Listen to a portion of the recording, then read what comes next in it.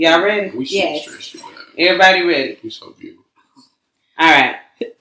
Welcome to Go Ahead, I'm Listening. A Melody Mental Health Podcast. No, I'm just playing. It's on you, baby. First of all, it's a melanin-minded mental health podcast. We'll start over. You do it. Hey, everybody. Welcome to Go Ahead, I'm Listening. A Melody Mental Health Podcast. No, you did it wrong. Tell me one more time. Listen, read the thing. A melanin-minded. All right. Hey, everybody. Welcome to Go Ahead, I'm Listening. A Melanin-minded Mental Health Podcast. I am Prof. And I'm Dr. Cam. And today's show is actually all about me. No, I'm just joking. We have a beautiful guest today. You want to introduce yourself? Oh Lord, now she ain't talking. Yeah, so that's she actually wouldn't not be her quiet. name. That's actually not 5 her name minutes at all. ago. Now It has way more syllables than so yeah. Kizzy. Kinsey. It actually Kizzy. Kizzy. Yes, no N. Is that 2 syllables? Okay. 2. Kizzy. Okay. Kizzy. Mm-hmm. Yeah. We also want to say go to therapy because we know it takes some of you listeners like almost weeks to finish a podcast, and we actually say that at the end of each one. So in the beginning of them in the future, we're going to tell you guys and suggest that you guys go to counseling, man, because everybody need help in some area or industry of life. Right. Now we about to get into it, okay? So we've been saying that at the end. We're gonna say that right now. I'm gonna even tell y'all I love y'all right now. I love y'all too, but y'all be tripping. I love y'all. All right. So Kizzy. Mm-hmm. Did we let her say any more about herself, or we just cut her off? Yeah. She was kind of I don't know Kizzy. what to say. I think I mispronounced her name. So you wanted to come and talk to us and share. Yeah, my experience as far as I was molested. I was molested by my mother's first cousin. He was our babysitter, and he was, in my eyes, a grown man. Because he had to be 18 because he was big. He was grown. He wasn't in school because he was babysitting and we were going to school. Mm-hmm. I was in pre-K. My brother was in elementary school. Over the course of time, I couldn't understand, like, in my life, like, why my mother and I didn't have, like, that relationship. I would see other people, other kids, girls, my friends, and their families, and, you know, their close relationships with their mothers, and things of that nature, and I couldn't understand it, but maybe when I was, like, 15, it began to come to light, like, the things that had happened to me in my life, like, I remembered things vividly. I can remember vividly. Like, it just began to come back to me, and I couldn't understand, like, why everything was coming back to me, and it was so clear. Mm-hmm. And I found myself hating my mother to a point where my mother had 3 jobs. So for me, I was raised in a single family home, but my dad was an ophthalmologist. My mother, she was the librarian at the University of Houston when we lived in Texas after she divorced my dad. And then shortly after that, we moved to California. She became a social worker, and she also worked with the mentally disabled, and she made, like, cases. She was a seamstress. Mm-hmm. But whatever the case may be, she worked hard to make sure that we wasn't raised in, like, poverty. Mm-hmm. But it was a glass house, you know.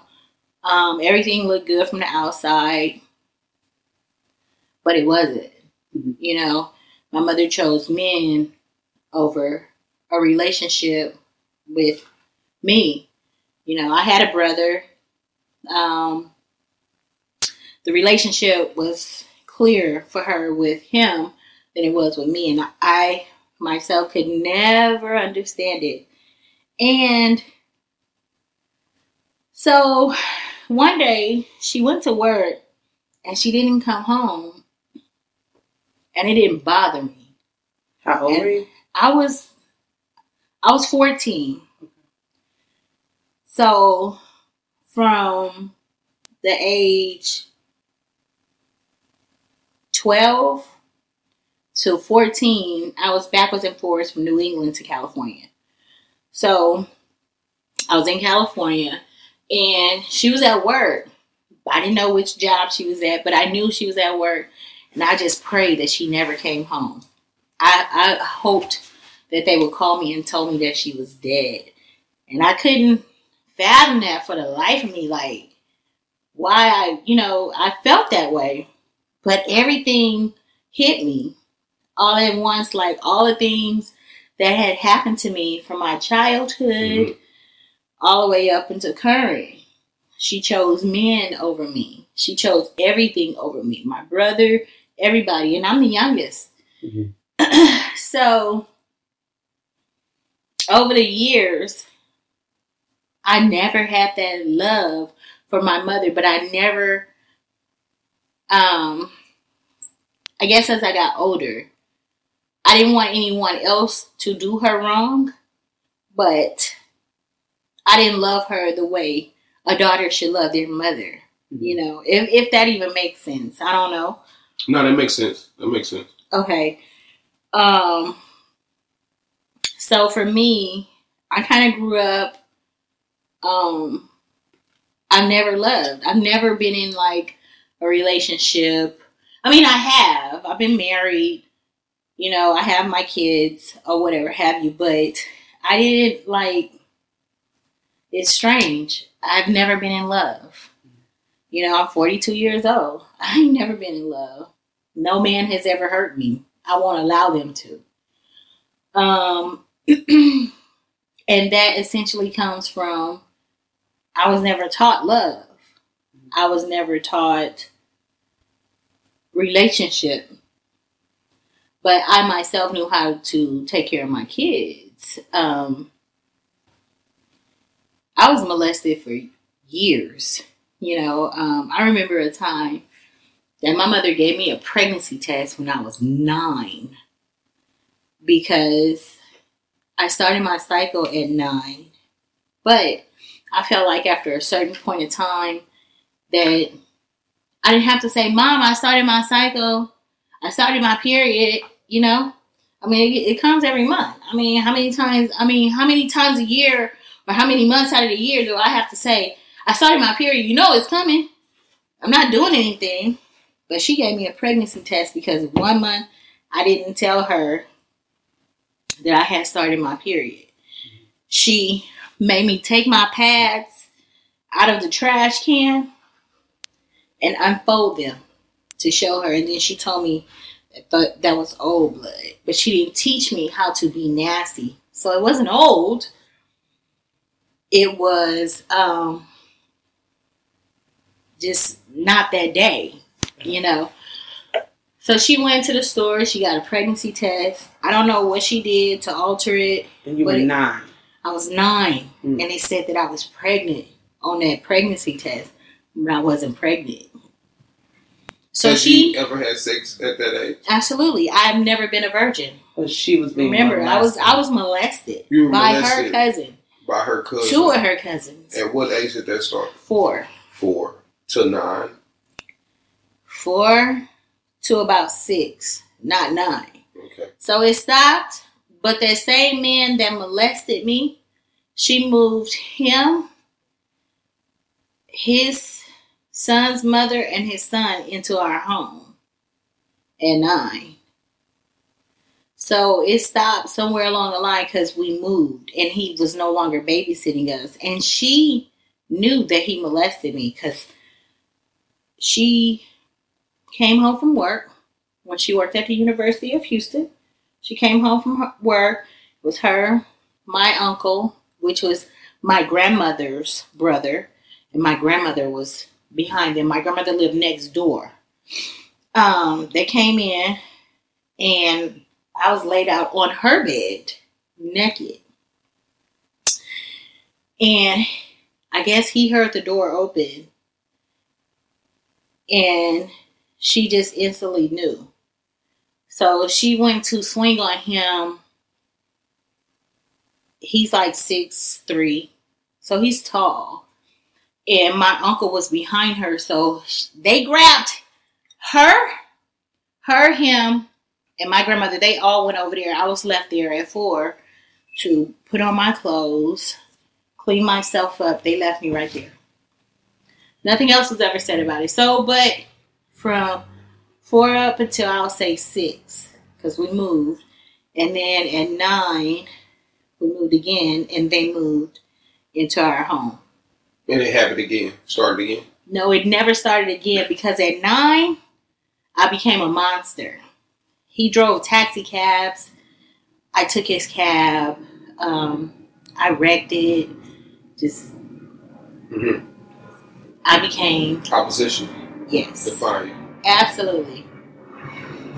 And then that's when I started my cycle as well. At some point, that's when he moved in. But when he moved in, I was upset. Like, why would you let this man move into our home and you know what he did to me, you know? But y'all never talked about it. Never talked about it one time. Up until I became 15. Oh, yeah, I had to be about 15. That's when everything began to surface about, you know, the things that had gone on with me, because it actually went on again when I moved to California as well. I was being molested, and I actually caught gonorrhea from one of my cousins. Male cousins. How old were you at this? I was 12. I got the shit beat out of me, but she never once confronted the person that did it. She thought it was just me having sex, but I wasn't. I wasn't having sex at all. It later came out because him and all of his friends had gonorrhea. So at that point, she knew. But never talked about it. It was never discussed. From there, we continued on with our lives, and she had a boyfriend.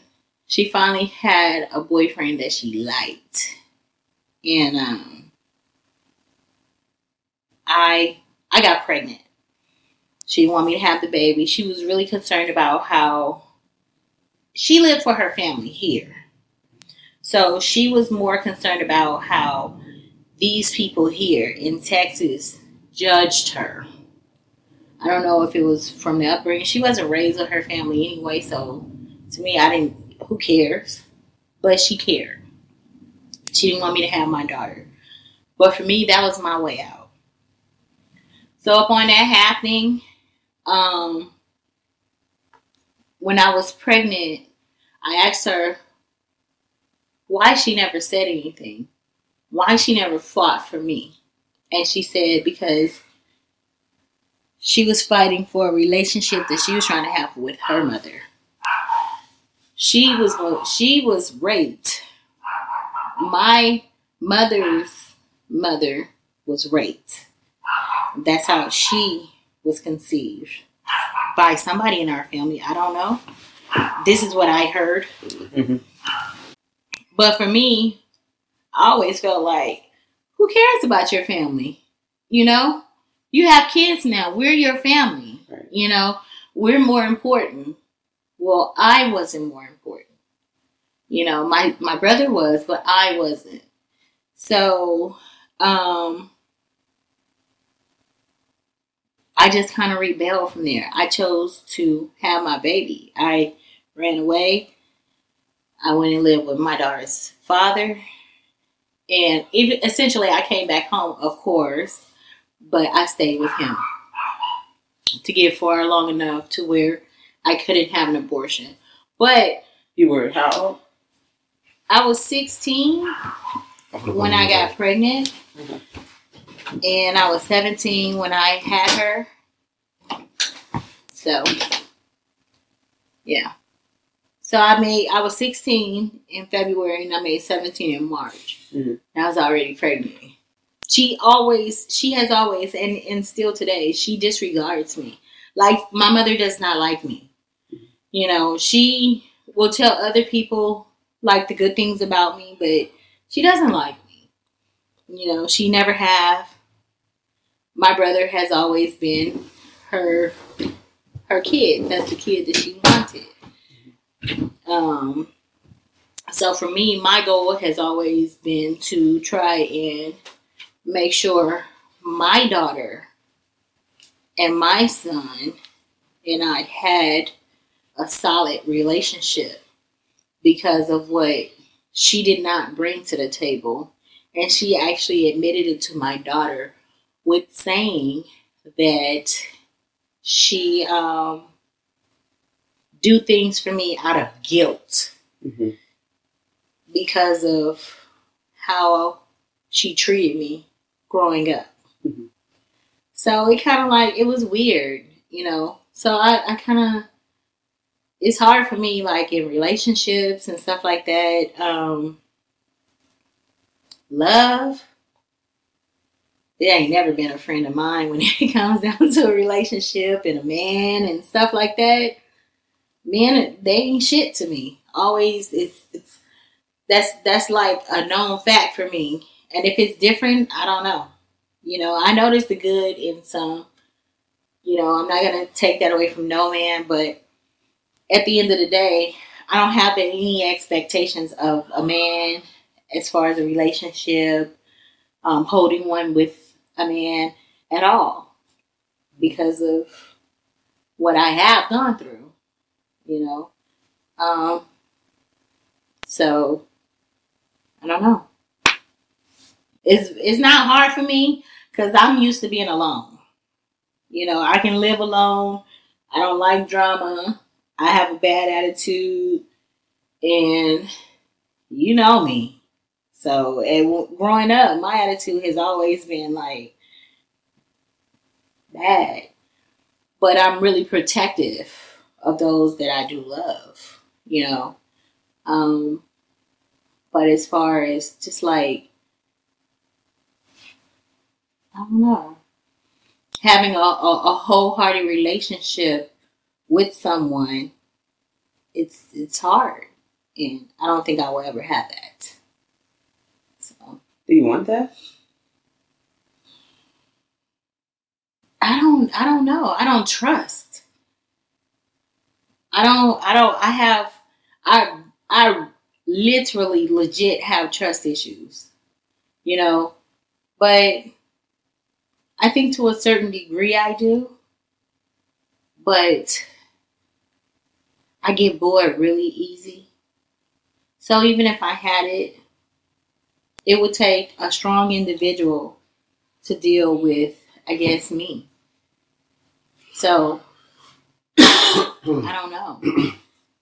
I think I do, but not to say. Let me add this and then just consider this point.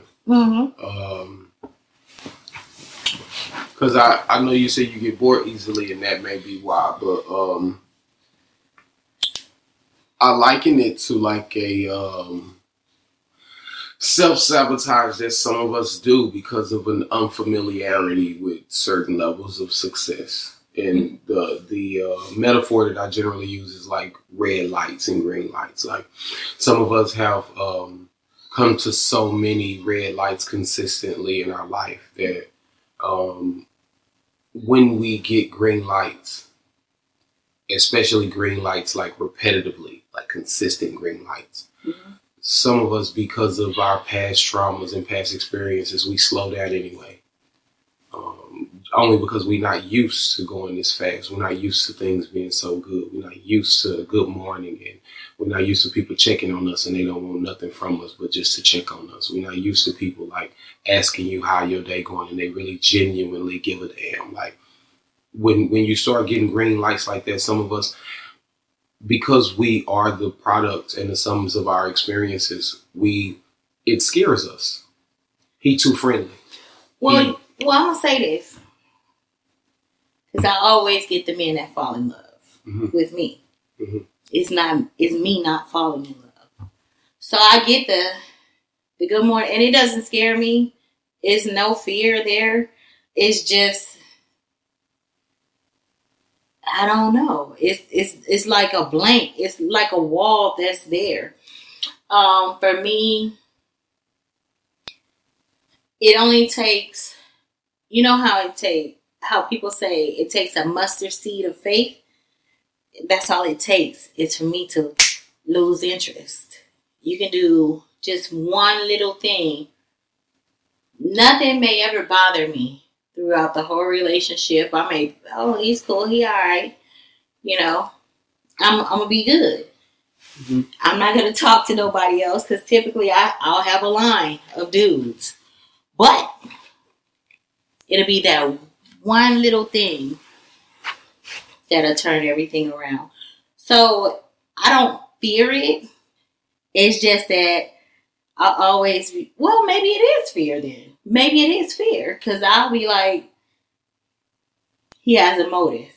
Mm-hmm. What is his motive? So I guess that's a form of fear. And I kind of contend that the unfamiliarity with certain versions of green lights, like the fact that my life have not manifested in these type of green lights, like it makes me trusting of like these particular lights. Like I can see green lights for miles. This has never been my real life.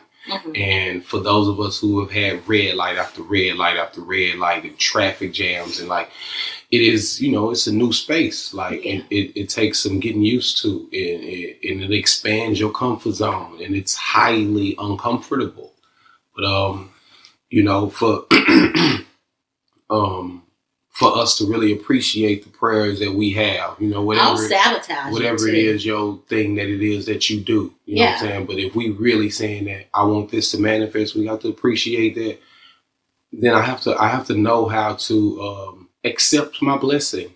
Yeah. Like I have to know how to be blessed. Yeah. And I'll sabotage it. Like I'll totally like go against it. Like I'll have like this totally good dude and I'll sabotage it all because something about it in my mind doesn't seem right, all because of my past or my childhood experiences. I remember my mother putting an extension cord around my neck to where I saw blue. So that means I don't know if I was almost to death or not, but I saw blue a whole, you know what I mean? Because she was mad, she was angry, but she put it around my neck. I remember getting beat with a 2x4, I remember, like I said, her and this whole,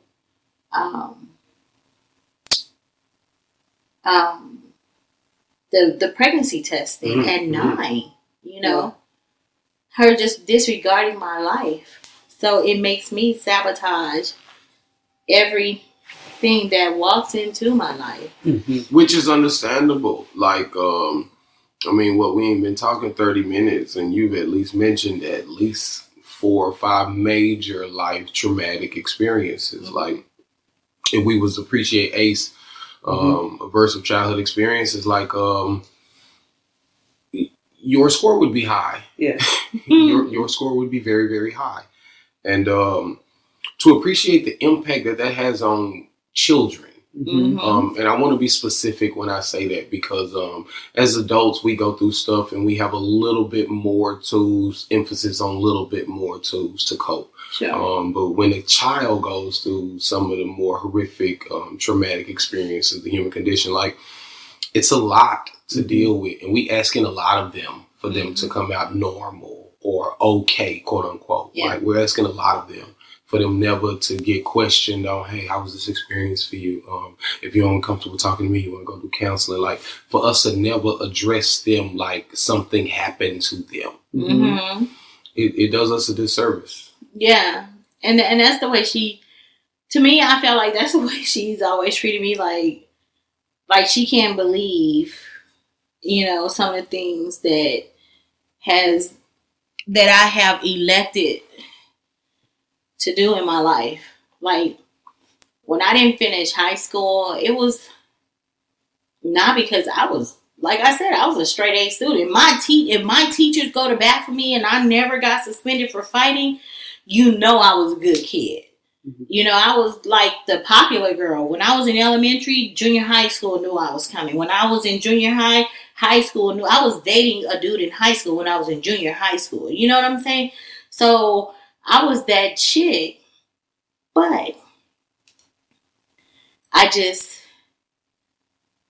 had to get away from that lady in my life, which is my mother. Always wanted one, but I ain't never really had one, My goal was to have this kid, but when she came here, it was us against the whole entire world. Mm-hmm. And I fought to make sure that she had that relationship with me that my mother did not have with me. It seemed like my mother didn't even like that. When I was growing up, anybody in my family could tell her anything about me, and she went with it. You can't tell me anything about my daughter, and I'm just going to believe you. Mm-hmm. Fuck that. I need to know what happened. I know my kid. I know her. So I know what she's capable of, and I know what she will say. And I give her the green light on what she can say when I'm not around. So if you say what she said, well, bitch, this, she didn't say that. I know she didn't. Because respect is something that she will always have for an adult. You ever talk to your mom about how you feel? Yeah, absolutely, I have. And when I talk to her, she gets really upset. Mm-hmm. And she says, what do you want me to do? Mm-hmm. And I say, I don't want you to do nothing. I'm grown now. Mm-hmm. I'll leave it right there. So, what you saying, you don't want her to do nothing, or is that the most honest depiction of... There is nothing to do, and the only reason I say that is because she still choose. Mm-hmm. At 43, she still choose other people over me, where I will never choose anyone else over my children or her, or even her. When you say that, although I don't like her, I can say this. What does that mean when you say she chooses other people over you? It means that when I was, I'm gonna bring it up. Yes, ma'am. To here in my when I was in my 30s, when I was here, she has a sister, messy. She's only messy and envious of my mother because through it all, although I didn't graduate from high school, I've always had custody of my children. I've never been on welfare. I've always had a great job. My kids weren't raised in the hood, and they're not hood. They're well-mannered, and they fear nothing and nobody but who they should, and that's the man up above. Outside of that, they're free to speak and choose whatever life they want to live. Mm-hmm. Right? Her kids, on the other hand, are none of that. And it's not taking away from her upbringing because my aunt was successful. She was successful. Her husband was successful. But whatever happened in that household, her children weren't. Mm-hmm.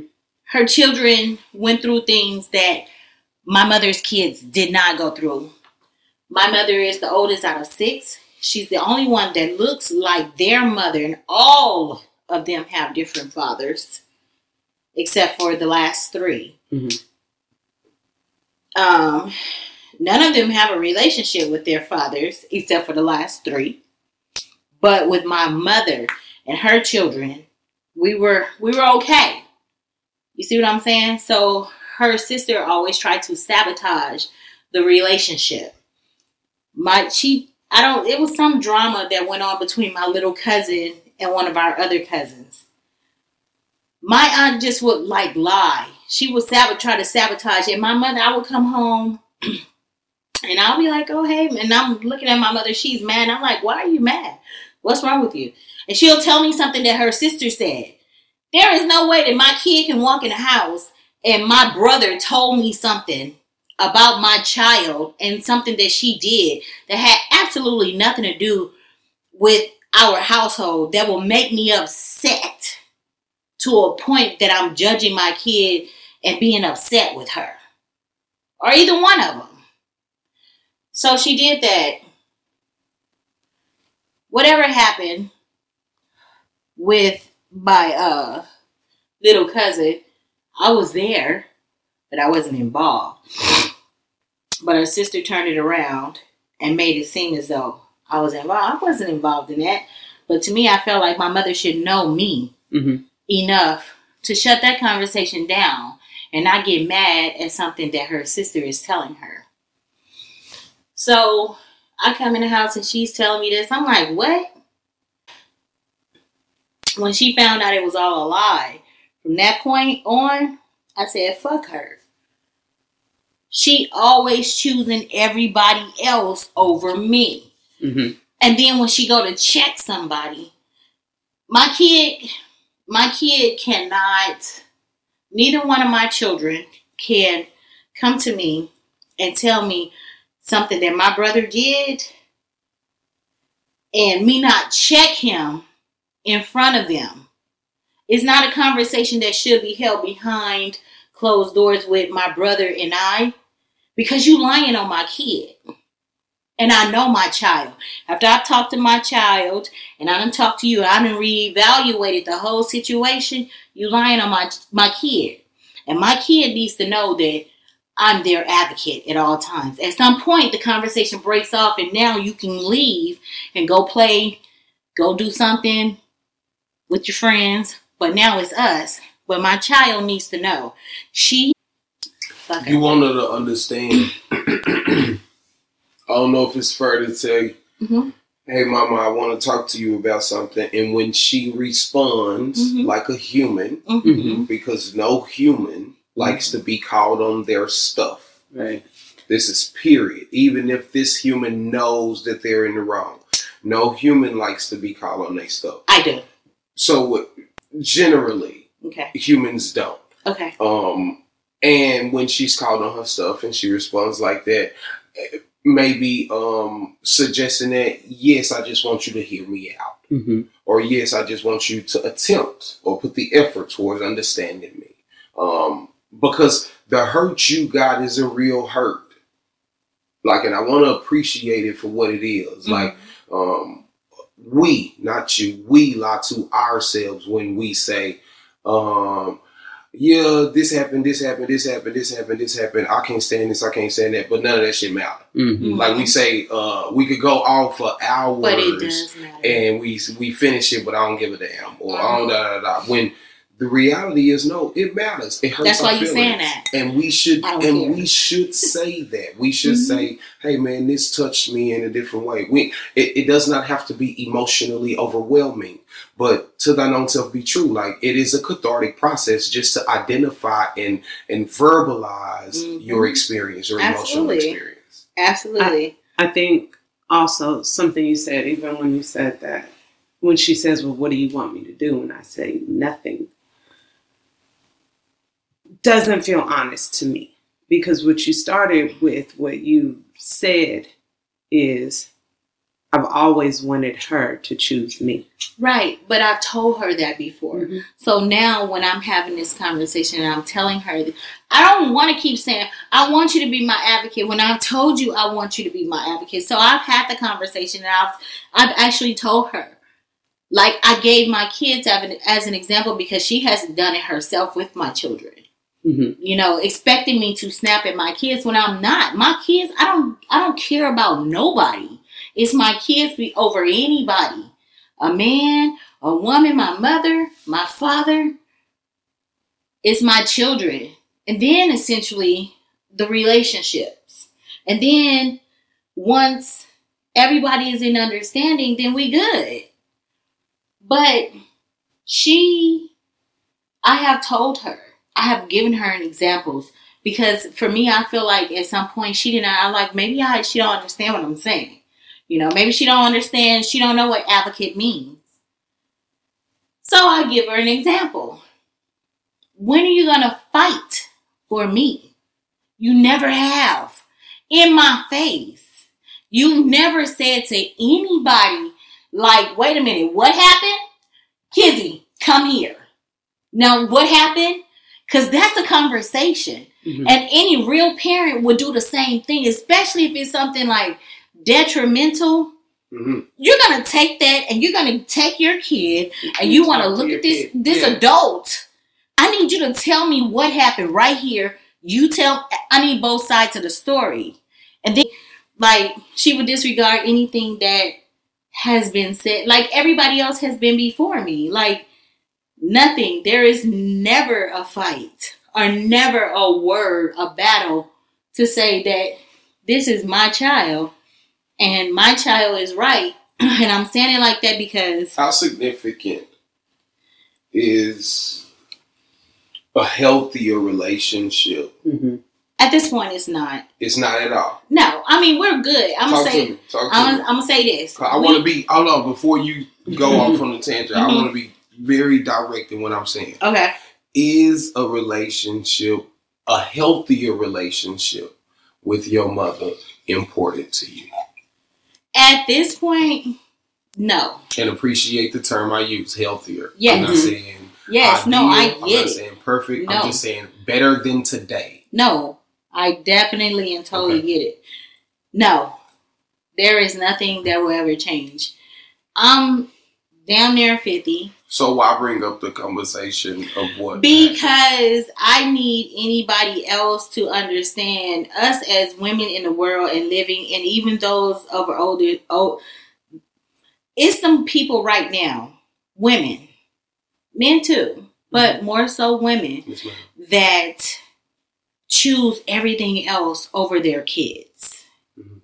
And if they can stop it and control it, try to gain a better relationship with your child. It took for me to become an adult to know that my mother worked hard to make sure that we was okay, but she didn't work hard to make sure our hearts were okay. We were okay mentally. Yeah. My father worked more hard to make sure we were okay mentally than financially. And he was there, but not in existence. You get what I'm saying? Mm-hmm. So if something happens to him, it will hurt me.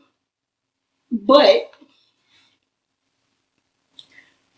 I would be happy that he's not suffering if that's what took him. Mm-hmm. You know? If my mother passes away, it wouldn't hurt me. It wouldn't hurt me at all. I would not shed a tear for her.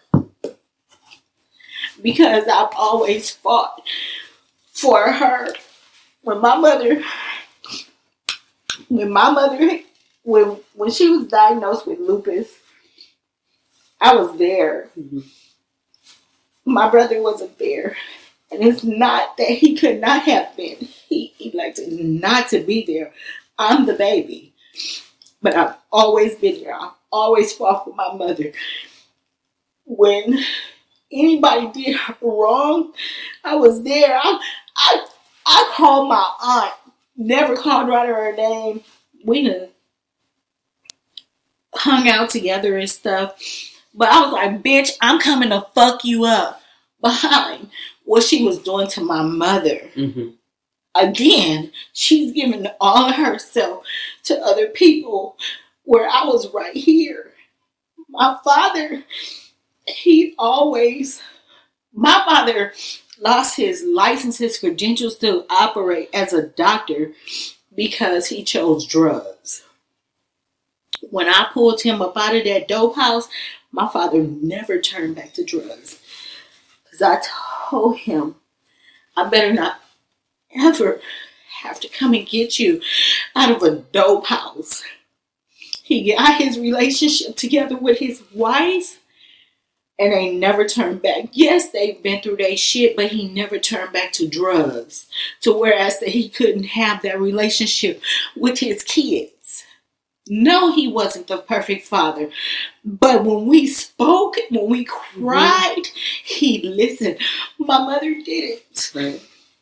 So anybody else out here in the world, stop choosing other people to make you happy if you can break the chain of the hurt that your parents, whether it was your mother, your father, whether it was molestation, drugs, anything, you can break that cycle. I hate to hear people say, well, my upbringing, so what? How you were raised.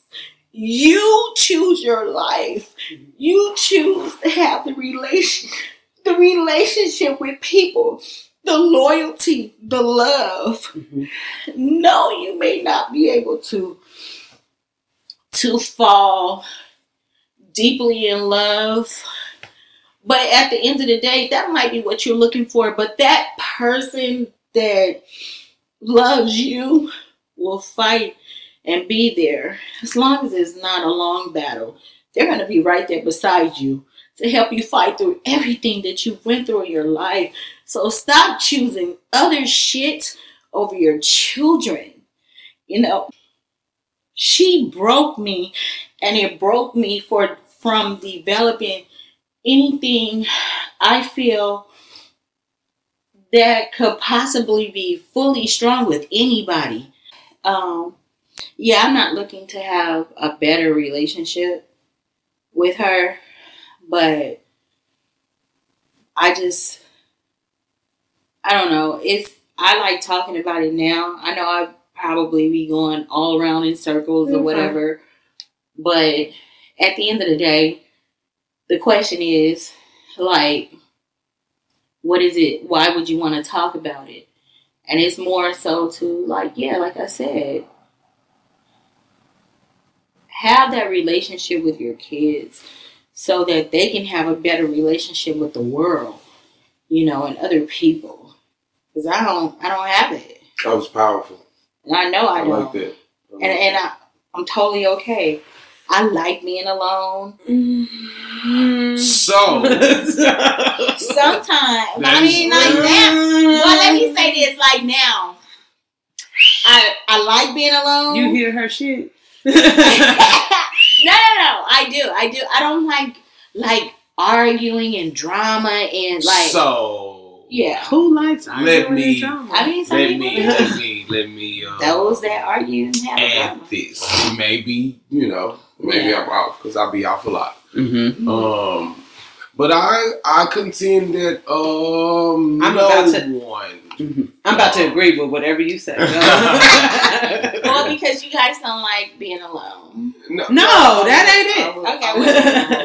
Okay. I would contend that no one enjoys being alone. Mm-hmm. Now, I want to be fair and say that everyone appreciates isolation to a degree. Solitude. Okay, right. Solitude. Okay, word. Maybe that's what it is. No one. I liked it for like 13 years. I want to appreciate this because this is why people in solitary confinement is highly correlated with mental illness. Like, it is against human nature I'm crazy. to be alone.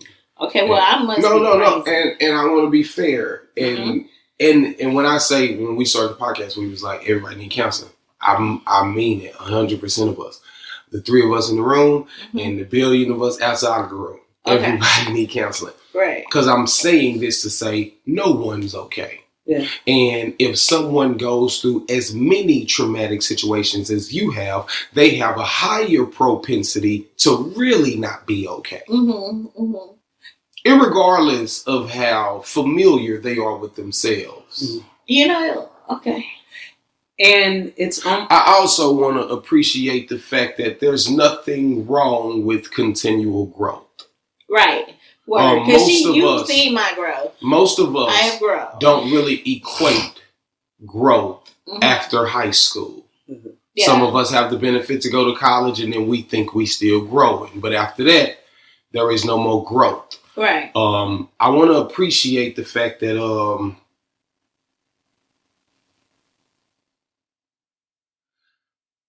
there is no benefit to tell a person, I pee in the bed, get over it. Wow. That's just who I am. Yeah. This just me. I be doing this, and this is what it is. And like, there is no benefit to waive an ugly characteristic or ugly personal trait forever. Yeah. Absolutely. Oh, I'm just the one that be going off, or I'm just like there. Yeah, It does you a personal injustice more than it's right and wrong, because I don't really want to like demonize it. Right. It just does you a personal injustice. Like, you could be further if you would like really address you. Yeah.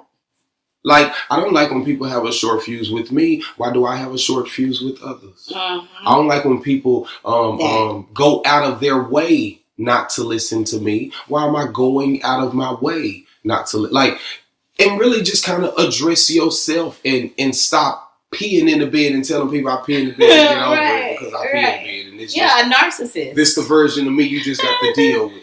Like, who wants to deal with it? You don't agree? Because you said you were going to agree. No, I agree with what he's saying. Okay, go. I think it's you. I don't agree. The narcissist. Well, not the narcissist part. I don't. Okay. I don't. No, Okay. I don't think that's necessarily narcissism. I think that I don't agree that none of it matters. I don't agree that I don't even agree that your relationship with your mother doesn't matter, because to listen to, I know what people who don't fuck with people look like, right? Mm-hmm. And so I don't know if someone can say my relationship with my mother doesn't matter, but when she was sick, I was the one doing X, Y, and Z. Because it's nobody else. Oh, if it didn't matter, you wouldn't be taking care of her. Oh, no, I'm not heartless, though. I'm not heartless. I want to be fair with what you said and what you're saying. Okay. I appreciate that. But I think it matters. I think that, like, if fundamentally you're saying, like, my issue is love, that the person, really. And even it sounds like the difference with your father, why it has been possible to be forgiving and understanding towards him, is because he was receptive. Because he wasn't defensive and wasn't like, oh, fuck it, that he listened, right? Absolutely. That you want your mother you want to feel loved by your mother. Yeah. And that has prevented you from really being able to open up to be loving to others, right? Absolutely. When I know what's in your heart, right? I also, and this is like big, I think a lot of us aren't able to do this. Okay. Like you said, some stuff about your mother and your grandmother and their experience, but I often wonder, like, when I hear people tell stories like this, like, have you gotten into her pain, right? Have you gotten into her experience? The reason why, like,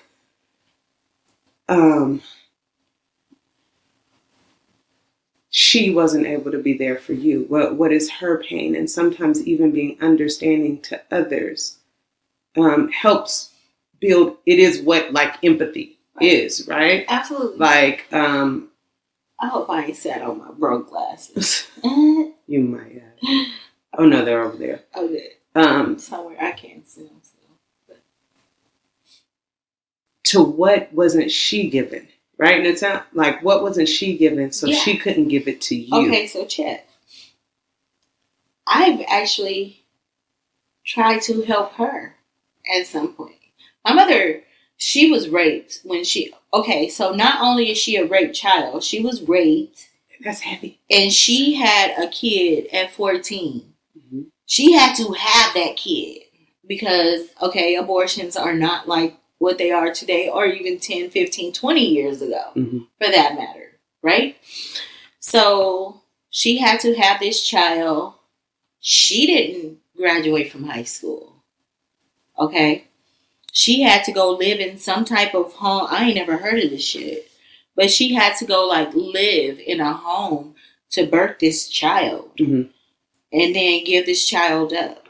So I legit have a brother out here in the world and I don't know who he is. You know?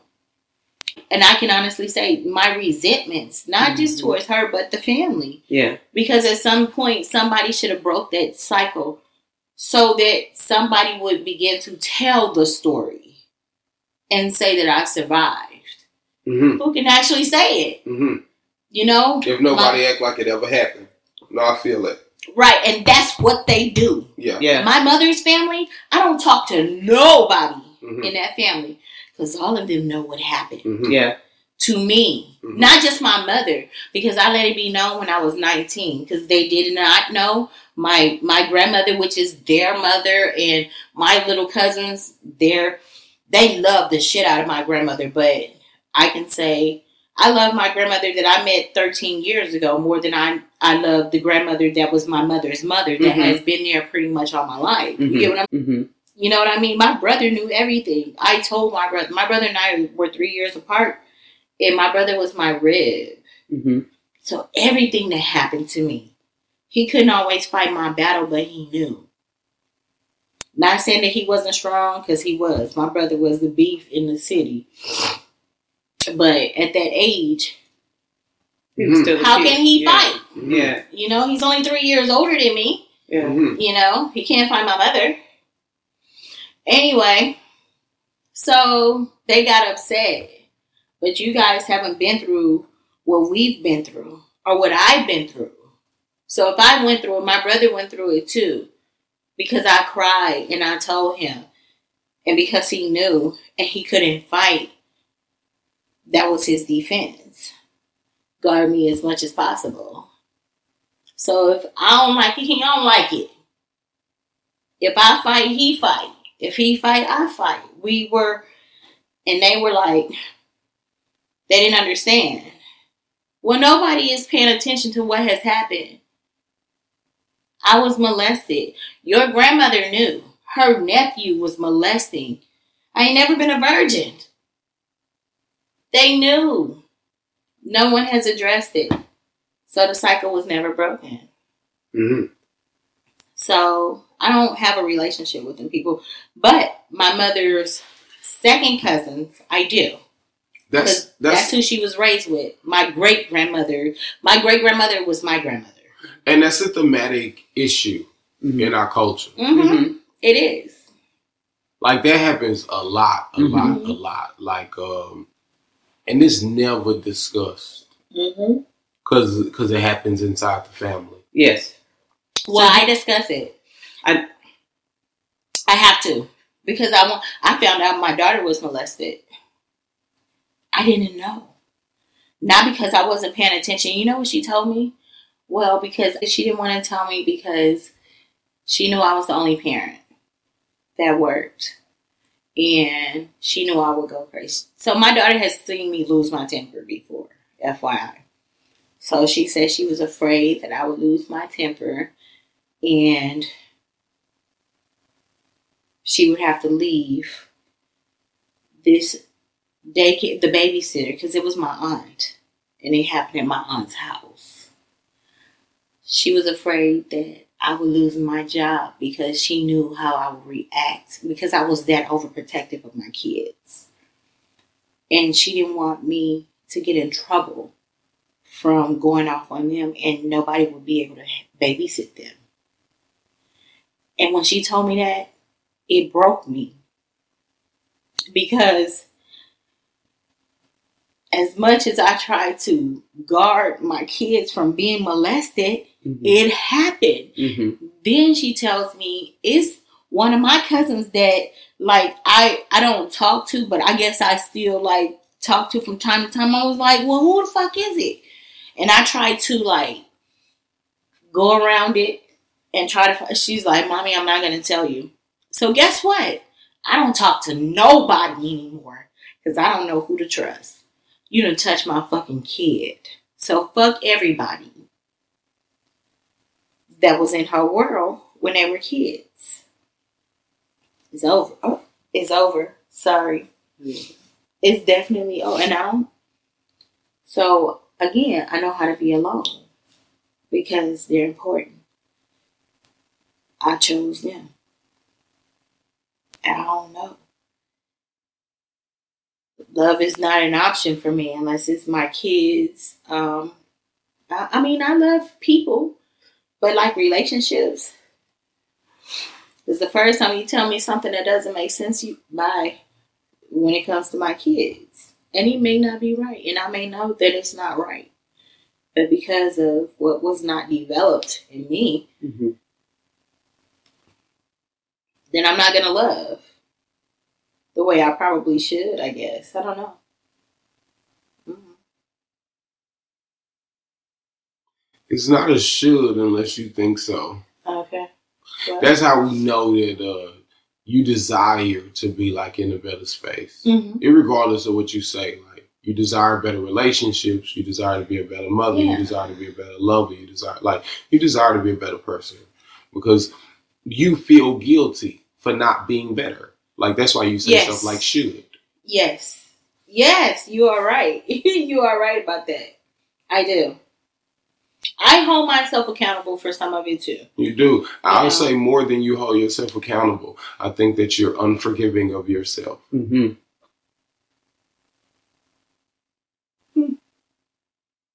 Right on. I can go with that. That's true. That could be a fact.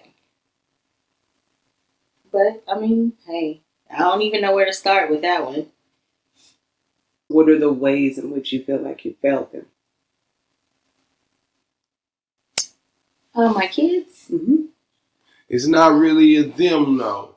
Or because I don't want to externalize it. She got a hard time forgiving herself over some parents and stuff, daughter stuff, but it's her.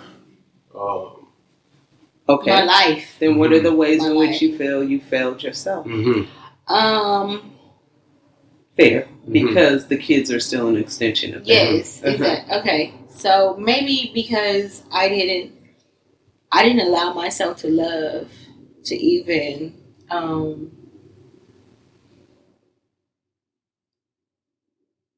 give someone else the option to actually love me recognize it until it was over.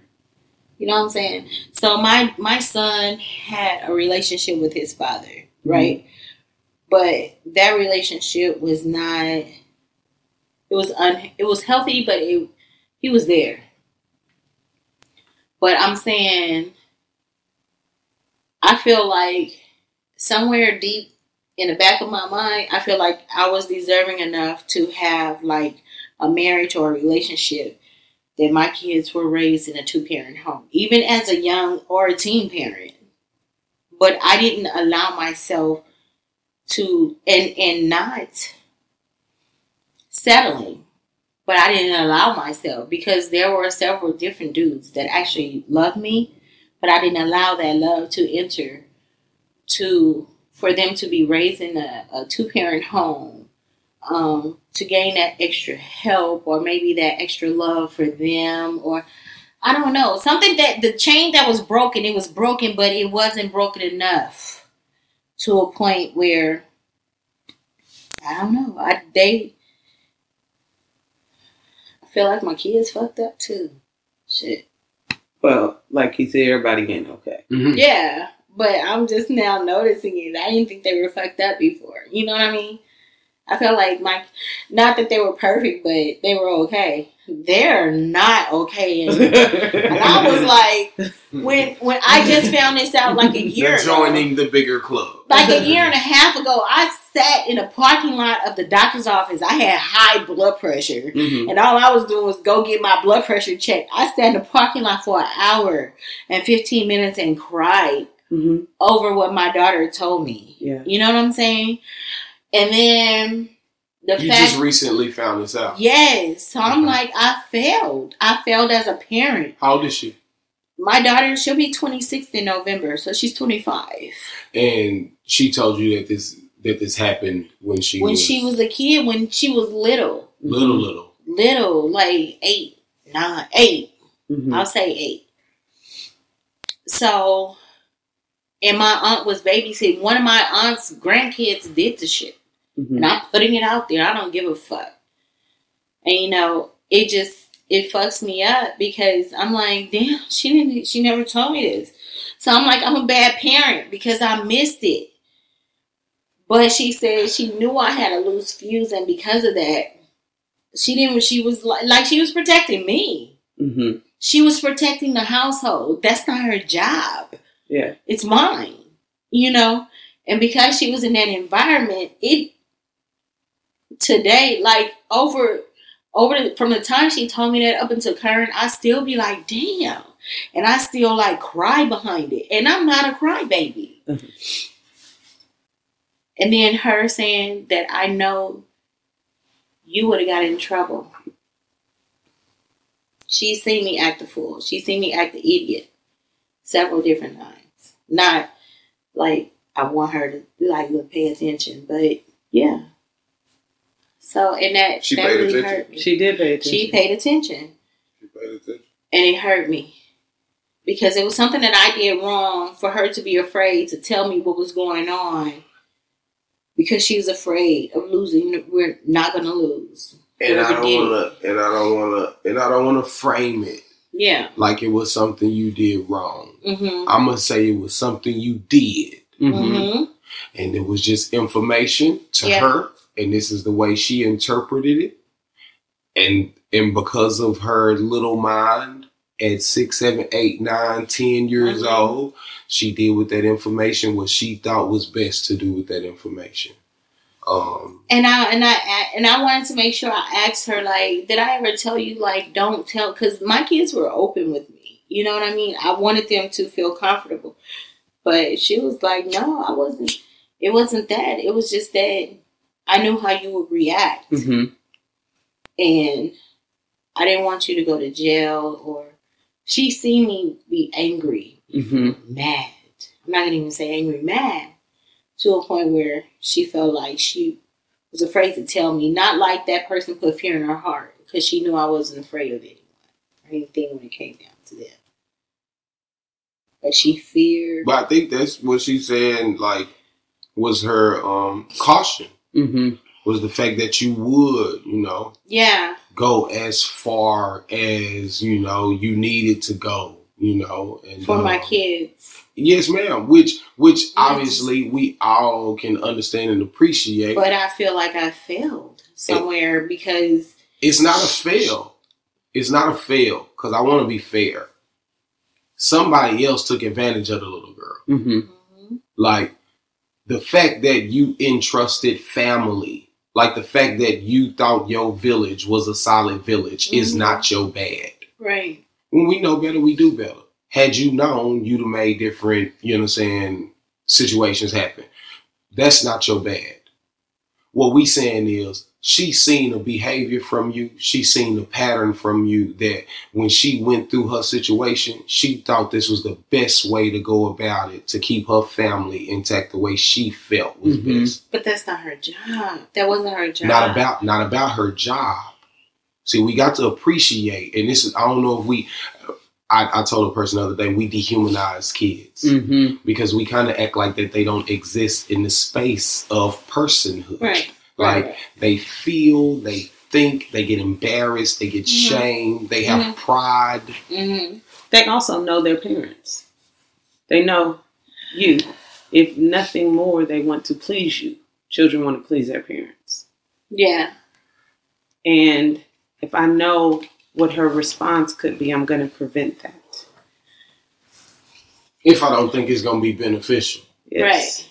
But I feel like I failed as a parent. And that's what I think the unforgivingness is. Mm-hmm. Yeah. Like, you got to forgive yourself. Because, for one, I think you placing the blame, like, in a space where it don't really belong. Like, it's not your fault. Like, I want to appreciate that this happens. And this is an unfortunate event, but this happens. All the time. It has nothing to do with those of us who are not committing the act. It has everything to do with the predator. Well, and not even that, because that just happened, you know. What she just told you. Yeah, yeah. I mean, just, I don't know. Like, even though I've made some, like, bad decisions, like, based off of... Mm-hmm. There is a lot of self-judgment, right? Like, you do a lot of bad and good, right and wrong, what I should have done. Mm-hmm. And speaking finitely, almost as if it is cut off, Mm-hmm. I cannot have a relationship because of what I didn't learn. When we talking, we still living and breathing. Or we still have the opportunity Absolutely. to develop those skills, talents, value, whatever it is we trying to do. I think I'm growing a little bit because I'm definitely, I definitely walk away from a lot of things, but I still, I'm not forgiving myself. Or even that you failed them as if you still ain't their mama. Even I think to realize that like they've got stuff. Yeah. Is growth, right? like when I really, but a lot of people be in so much of their own hurt that they can't recognize the hurt, especially of their adult kids. No, that's important to me because my kids are like, oh, we all need some help. Yeah. And I'm like, what did I do? I need to know what I did because I feel like it all derives from me. And well, with my daughter, my son had two parents. My daughter did not. Mm-hmm. So with her, I'm like, what happened? I need to know now. Because I'm just now starting to see this behavior within her. You know, with her getting in. She's been married twice. She's 25. She'll be 26 in November. She's been married twice. And both of these men are still head over heels for this little girl. But she's like... And I'm like... She got some issues with love. What happened? And I tried to... Yeah. Like, you know what I'm saying? Like, what happened? What did I do? What did I do wrong? Not wrong. Again, you got to change the language when you discuss you. As you know, the world gonna be hard enough to you. Mm-hmm. You should know that. Like, I know you know that well. The world gonna be hard enough. So, like, when you deal with you have to appreciate you with a certain level of fragility. Yeah. Like, with a certain level of finesse. Like, right, absolutely. I am not my behavior. I am not my ideas. I am not my history. Need to, like, write that. And say it every day. Like, seriously, because I'm just now getting to a point, and this is like literally recently since I've been back here. Yes, ma'am. To a point where I be like, you know what? Fuck her and what she's saying, because I know I'm talking about my kid. Because my son, he don't bring his issues to me because he know I'm going to chop him up. Because he, the smart one, you know, he well, both of them are smart, but you know, his directive is different. So he should know better. So, but her, I mean, she's spoiled, and then I feel like she's mad at me, and I'm still trying to get to the bottom of it. Like, what did I do? And she says that I come off harsh. She says that I'm a bully. I'm like, all these hurtful words. You know what I'm saying? Because, like, when did I develop these traits? But I probably have always had them. Because I do always say, you can't win an argument with me. But it's like I'm guarded. Like, over guarded. You know, I don't know. Anyway. It's a lot of pain. It's a lot of shit. I messed up. And I know it. And I don't even like know how to just. I mean, I talk about it now. Mm-hmm. But I don't know how to sit down with counselors. I don't know where to begin. You know what I'm saying? Because it's a lot. And it's not just one thing. I was raped. I wasn't just, not only was I molested, I've been raped. Mm-hmm. Not only was I raped, I've been molested Mm-hmm. again. You know what I mean? By not only men in my family, but women too. Mm-hmm. I remember I had one cousin, she would try to make me suffer booze. And when I did it, when my favorite cousin would come around, she would make us fight because I wouldn't do it.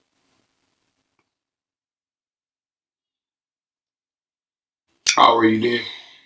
I was around the same age. So maybe like 5. All of this was all happening at one time. Mm-hmm. So when I was being molested by that one person, my mother had another cousin that would, I guess, come on the weekends and babysit us when she go out. And yeah, he would stick his hands all up in me.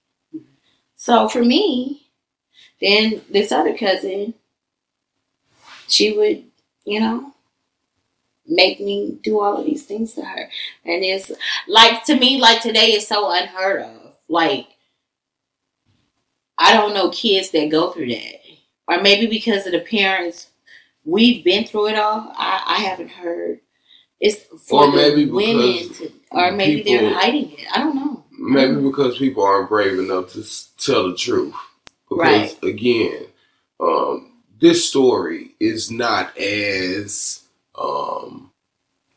irregular. Mm-hmm. This story is not as in the margins as we would love for it to be. Right. Yeah.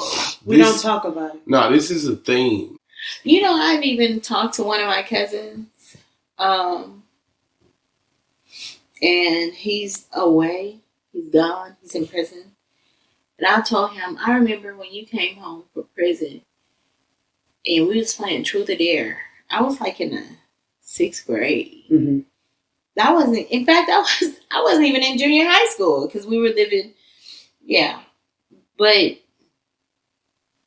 I told him, I remember we were playing Truth or Dare. It was me, him, and my brother. And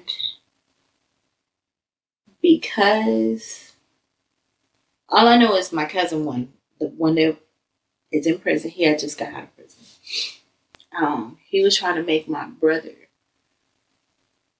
He lost, so it's either he punched him in his chest or I suck his penis. And when he hit my brother, I didn't like it. He's big. He was a big dude. He's grown. Mm. You know what I'm saying? The next time he go to jail, he's not going to juvenile. He's going to prison. Mm-hmm. I didn't want my brother to get hit because I watched my brother from here to here get punched. So I elected to suck his penis. And I told him about it. And he cried and he cried and he cried. And he apologized profusely for that.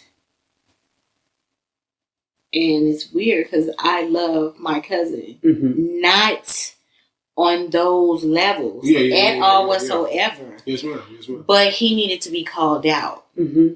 Because he's one of the ones that tries to keep the family together. Mm-hmm. But because I had been molested, even before that even happened, I could see how everybody was like ancestral. Mm-hmm. It was like an ancestral family. You know what I'm saying? And it was like weird to me. So we're good. He don't talk to me but I made sure that he knew that I remember what he did. Mm-hmm. I wasn't like 5 or 6. Yeah. I was 11 or 12. Right. You know what I'm saying? So yeah, I remember.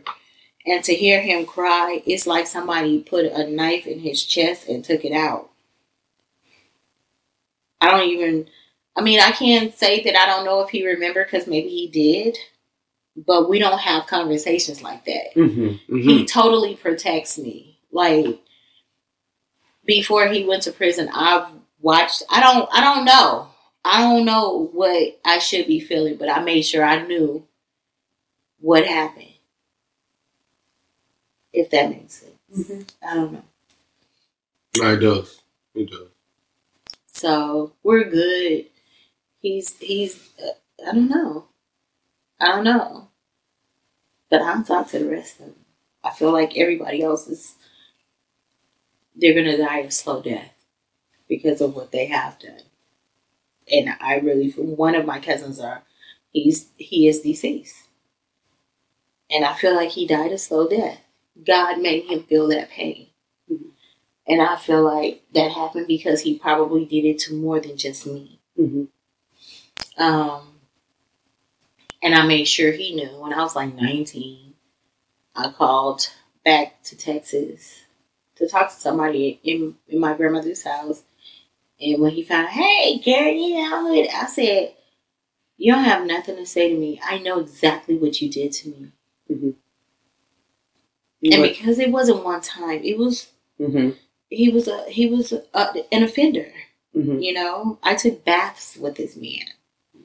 Like, I checked in with him at 4 and 5. Like, he was my boyfriend, and he was probably 18. He had hair on his face. Mm-hmm. He didn't go to school, so he had to be grown. So this is the one who was babysitting. Yeah. So I'm saying those people. Out of all of them, this one that cried profusely, God, I watched them. The other, not to you're not gonna say you're sorry to a person that you've done that to because you're probably embarrassed and ashamed. However, change your life. I feel like I was placed with everybody else's karma. I've always said that too. Like I was cursed. Both of my grandmothers have kids, but they're the other women. They're the side chicks. You know what I mean? All the stuff happened to their kids and stuff, and I feel like I'm cursed. I'm their karma. I think this is something I said in an earlier episode. Like, so much of suffering is a choice. Mm. Suffering is a choice. Yes. Mm. Like, to say, like, even if we think of the concept of karma, however we want to think of it, sure. Right? Yeah. But really, like, karma is action, right? Mm-hmm. And so it's not necessarily finite, right? So if you have made the decision that you were supposed to suffer and be punished, then that's what will happen. Okay.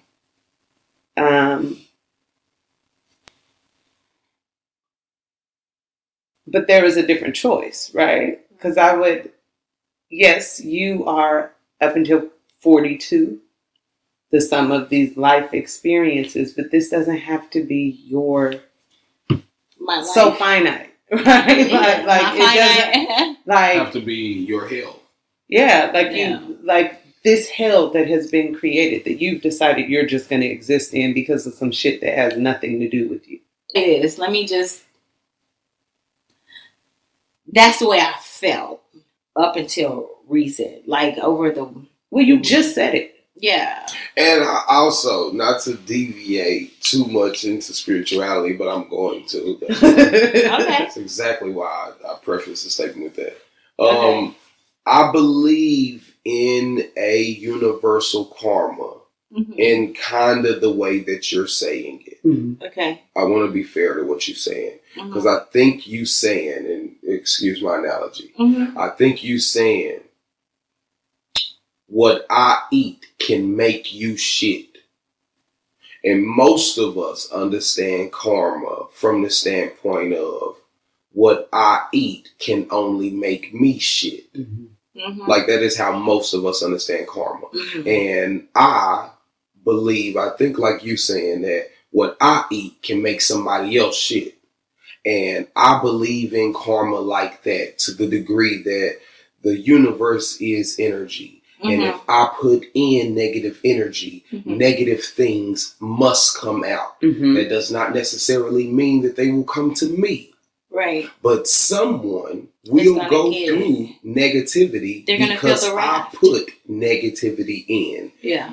Now, my only contention with the generational suffering or karma, if you will, is that I'm not as for sure, and my belief in autonomy is so so powerful that I believe that it has a lot to do with my choices. Okay. Like, don't get me wrong, pain is a real thing, suffering is a real thing, but pain is it's a weakness. Pain is not necessarily a choice. It's a weakness. Suffering is a choice. Like if I stump my toe, it'll hurt for 5 minutes.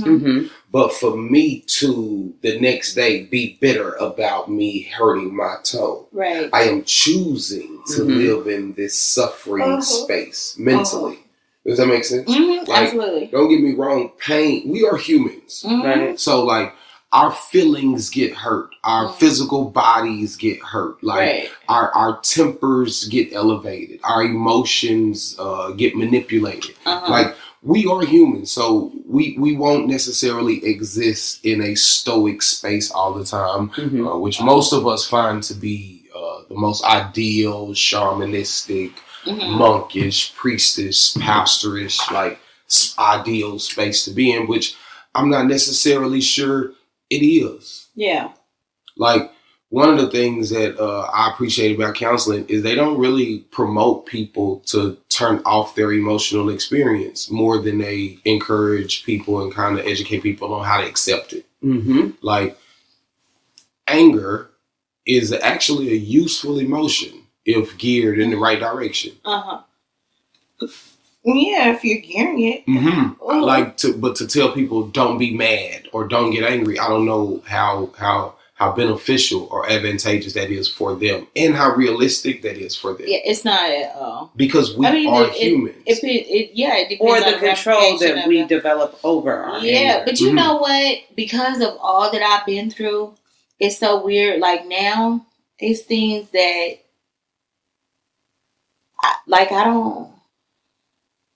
I don't get mad. I used to get mad. I used to be an angry being. Like over the top, you know, but still able to, I don't know.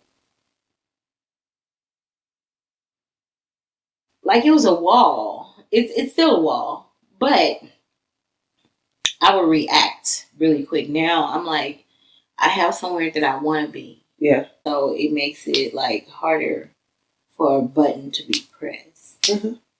Where I'll just cut you off like and never turn back. See, so let me push that a little bit. Yeah. And I was telling a friend this. I don't know if I can say I've grown as it relates to my respect for women. If for the last 5 years I've merely avoided my engagement with women. Like, yes, I get to say that I have not disrespected a woman in 5 years because that is technically the truth. However, it is also true that I have not allowed myself the opportunity to disrespect a woman as well. Yeah, you yourself. Especially in the beginning, because you got to know yourself. Yeah. Sometimes leaving the room or avoiding the situation is best. But when we use the language as if we have arrived with it, like, no, I'm straight. Being straight is the ability to, now I can engage with women all the time. Not only can I engage with women and not disrespect them, I can engage with women that disrespect me and not disrespect. Now it's versions and levels to growth. Yeah. Like, not only can now I engage and I say, hey, I think you're beautiful. Would you like to date me? And she let me down easy and I don't disrespect her. Now she let me down hard, and I don't disrespect her. Now we together, and she disrespect me, and I don't do like it is levels to absolutely your version of what you're willing to tolerate and your threshold for whatever your issue is. I'm just using this one in your particular. peace, your peace, like trying to gain it, and it's so weird because it's so much that has happened over the years, like just these past few years. And some people that know me, like, I can't even believe you let that even go like that. It's having control, knowing the difference. And it's changing my interest.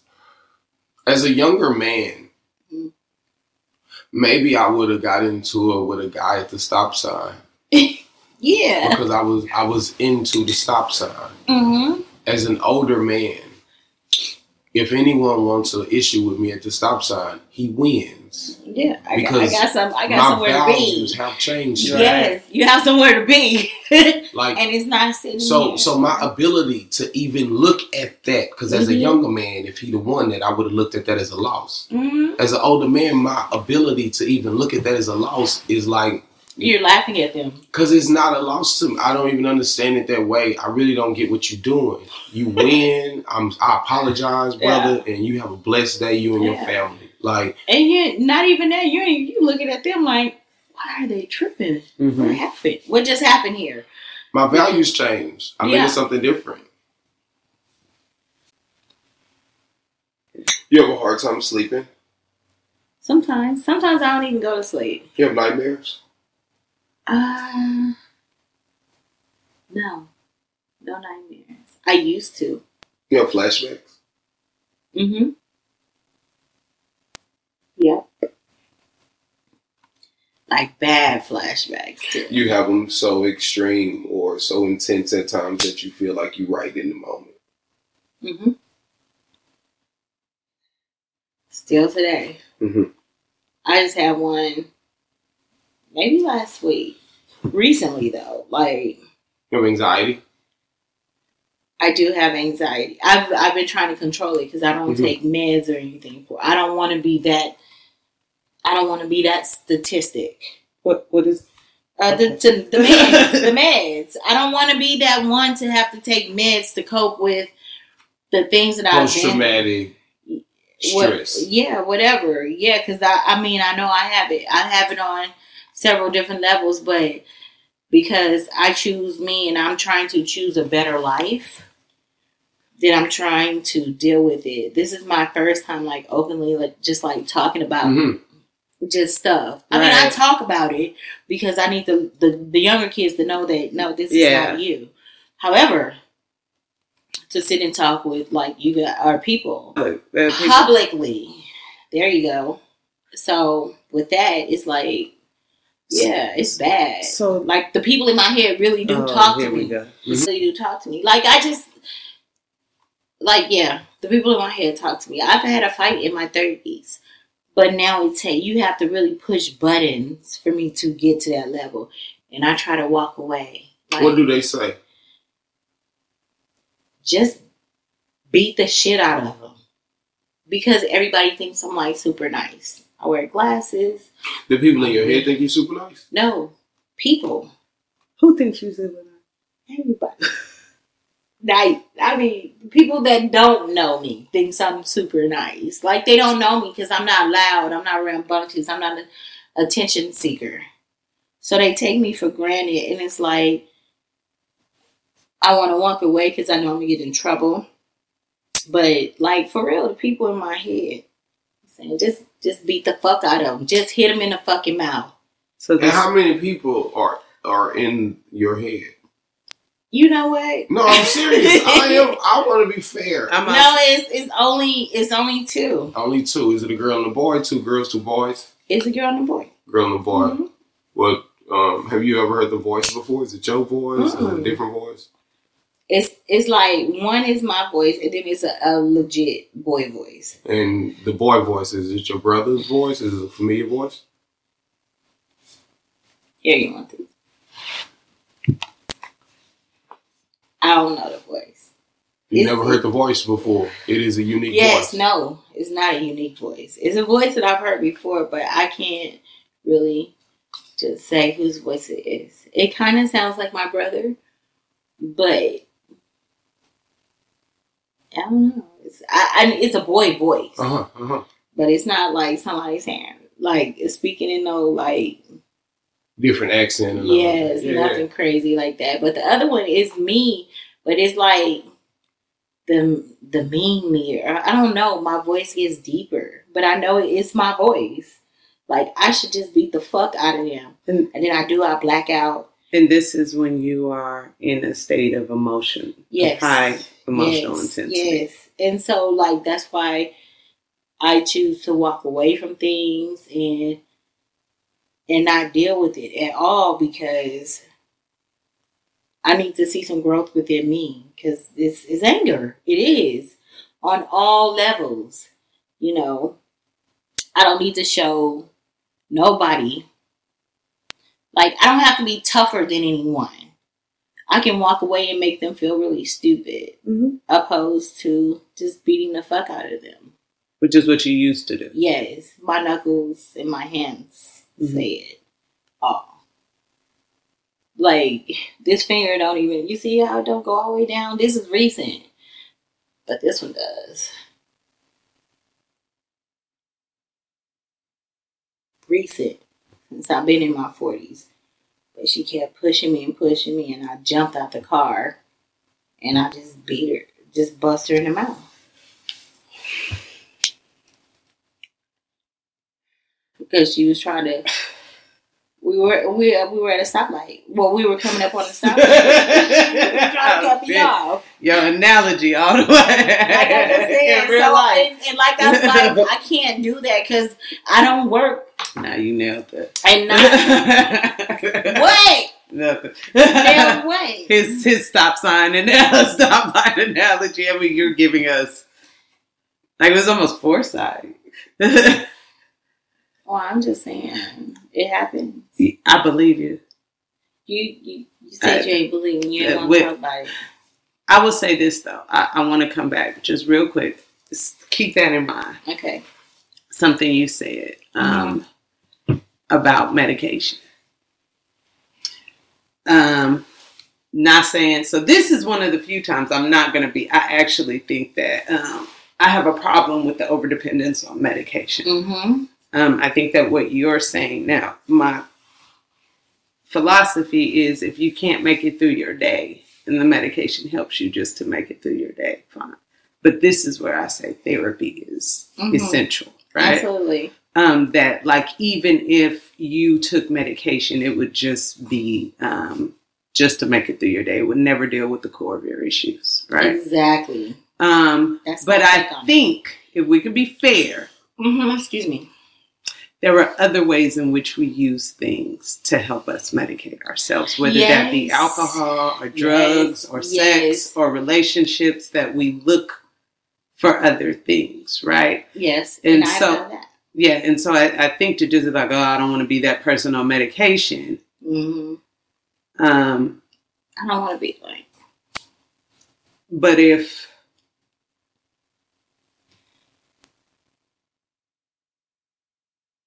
you drink all the time. I do.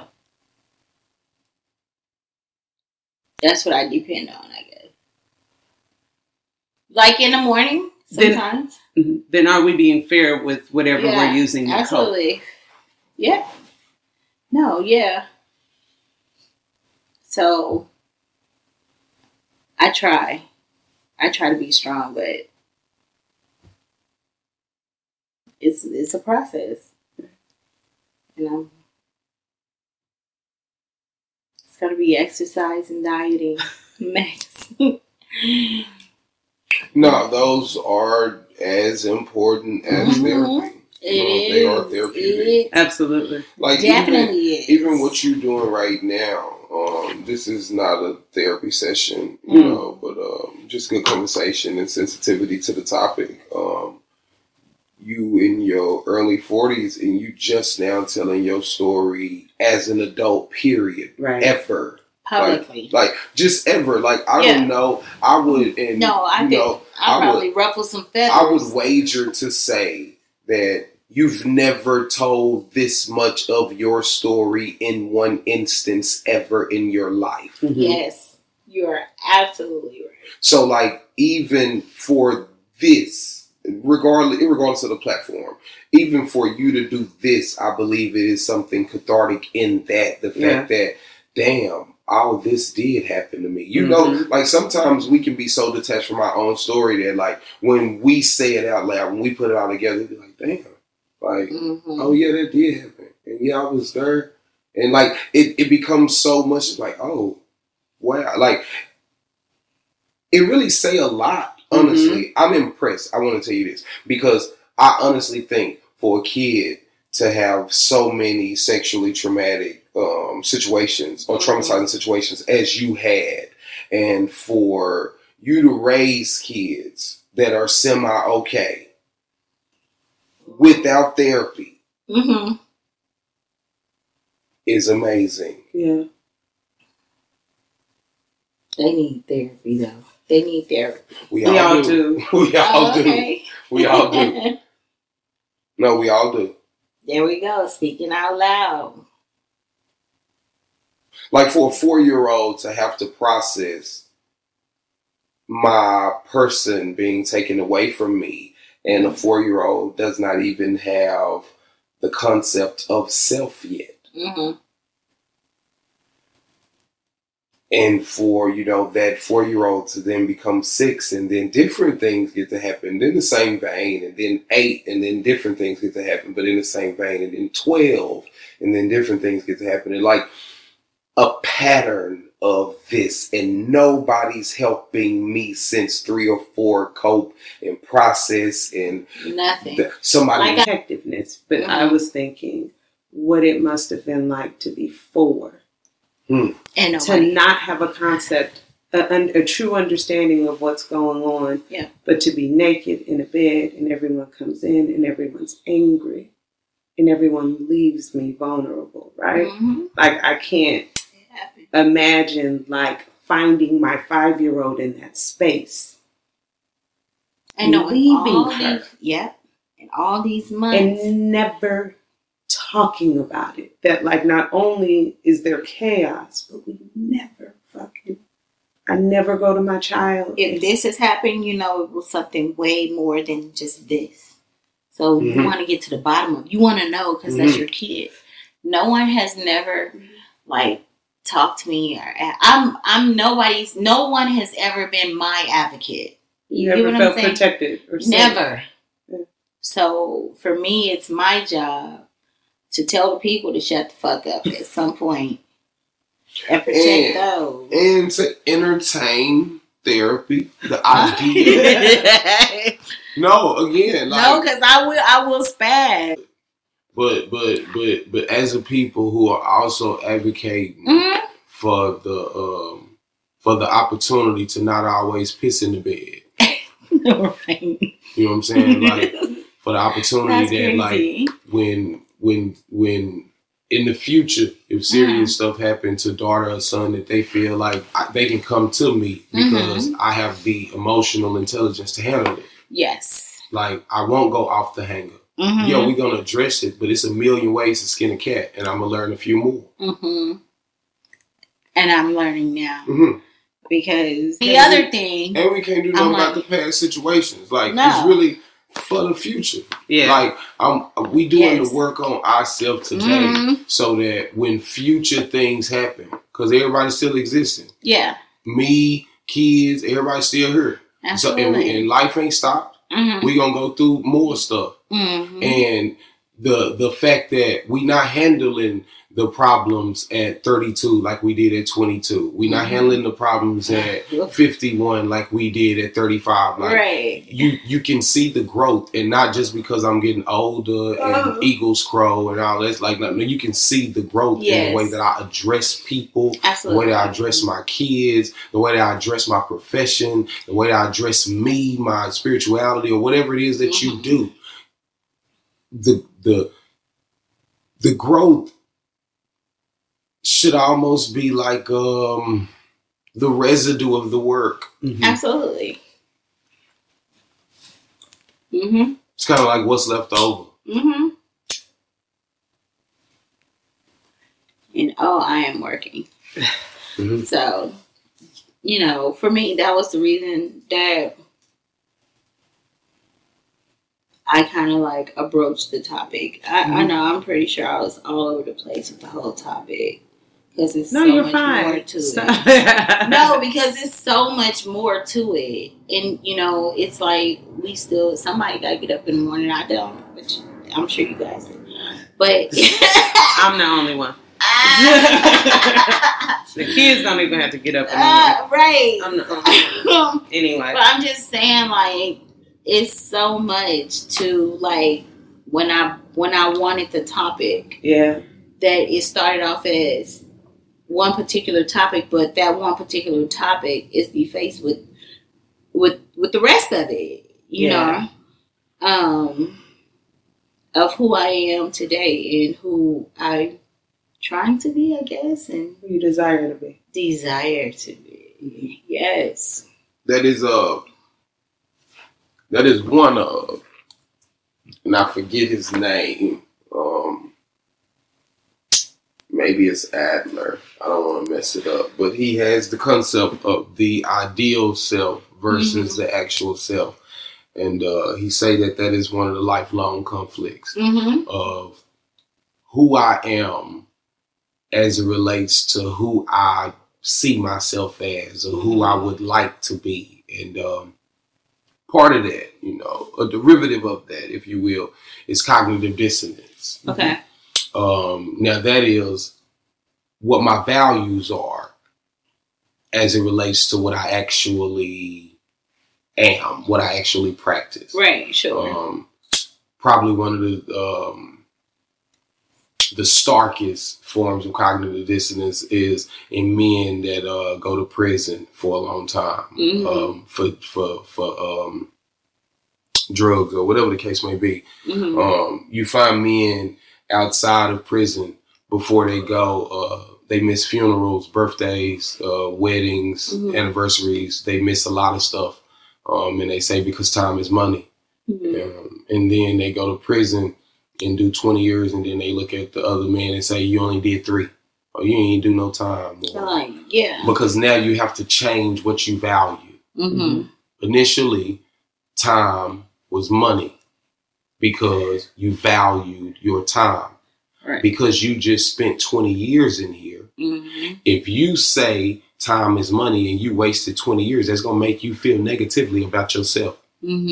So in order to solve the problem of cognitive dissonance, you have to change your value or change your behavior. You can't change your behavior because you can't leave this 20-year sentence. So now you have to change your value. Now I think that the person who does the most time holds the most value. But I want to say this: love is an inside job. Like it started on the inside. To me, the definition of love is founded in self-discipline. Yeah. Meaning that yes, I love me enough to take me and my values seriously. This is why my love for bacon ain't as difficult to give up. Because even though I love bacon, I love my health. I love my values. I love what I told myself. I'm going to stick to that. Like, this is why I didn't discredit your when you use love in so many contexts. Because I, too, believe love can be used in multiple contexts. Like, I love bacon. I love my kids. I love my school. But I believe that love starts from the inside. Meaning that because I've talked to me about these things is the reason that I can go into detail about the things that I love. I talk to me about my kids. So when people talk to me about my kids, it's not a new conversation. Yeah. I know how I feel about kids. I know what I am and am not going to do as it relates to parenting my kids. I know what I am and am not going to do when it comes to being with a romantic partner. I know what I am and am not going to do when it comes to having my ethics at a job or whatever it is. Like, love starts on the inside, and it is impossible to love something externally if love is not the foundation on the inside. Meaning that if a person don't love themselves, they cannot love anything else. Sure. If a person don't love themselves, they do not love bacon. They like bacon. They're addicted to bacon. Right. I want to appreciate it in the whole thing that I'm saying. Like, if a person does not love themselves, they do not love their kids. They are raising them. They are parenting. They do not love their kids. They show them affection out of obligation. I want to appreciate the hug that you do because you got to, and the hug that you do because it's authentic and you genuinely miss somebody is a different human experience. Sure. Yeah. Yep, that's true. Oh, I'm supposed to kiss you. Besides, I'm really finna miss you, baby. You know what's funny? You know what's weird? Because it was a point that my son didn't like hug me and kiss me. But when he got older, like since I've been here, the 6 months that I've been back, when he see me, he'll hug me and kiss me, and I've never required that of him. And he would, and I can say that our relationship is not as tight as my daughter and I. You know what I'm saying? I can be honest with myself. And do I show favoritism? No. But this is when I began to know that my kids have issues, you know. I've never played favoritism, but it's something in him that I guess he feels like he needs to show me or something. But I don't say, you don't kiss me, you don't hug me. You know what I mean? Like, you know, some parents require that. When you walk in the room, you hug your mom, you kiss your mom. My kids, when my son, before it's like, oh, hey, baby, that's because I moved away and I came back when he became an adult.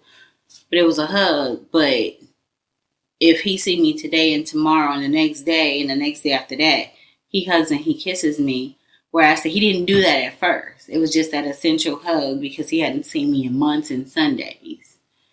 But he makes it a point to hug and kiss me and goodbye after I've cussed him out. Like, he doesn't even care. Like, all right, gotta go. You know what I'm saying?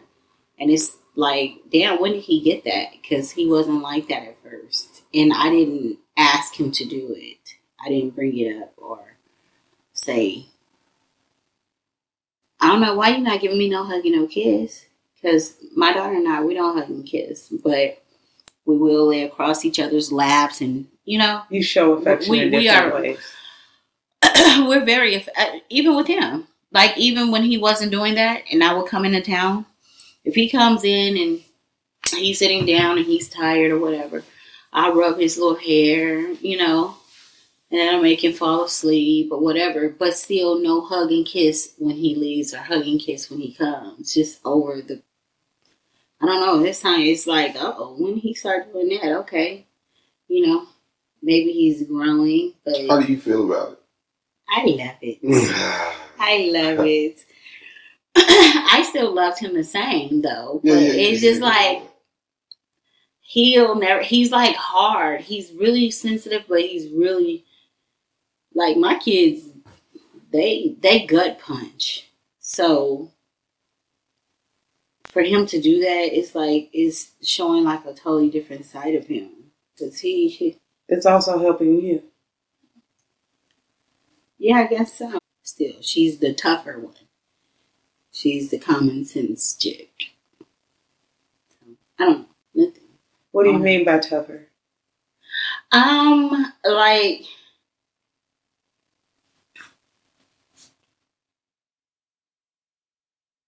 I don't know. She's more outspoken. She is like, she bears without crying. If something happens to all of us, she would be the one that, well, I can't say that because I believe my son would too. I don't know. She's the tougher one though. Maybe because she's the oldest. She was the kid. I raised her. by myself. So she didn't have a father. I mean, he was there somewhere. She knew who he was, but I raised her. She went through my pain, although I didn't tell her my pain. My daughter didn't know or understand what I was going through until she became an adult, because she didn't understand the relationship between her grandmother and I, because she has a really close relationship with her too.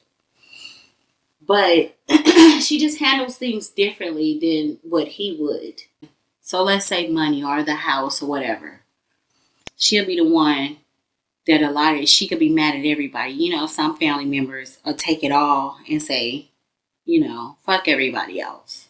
She'll be the one to come in and say, okay, this, and that.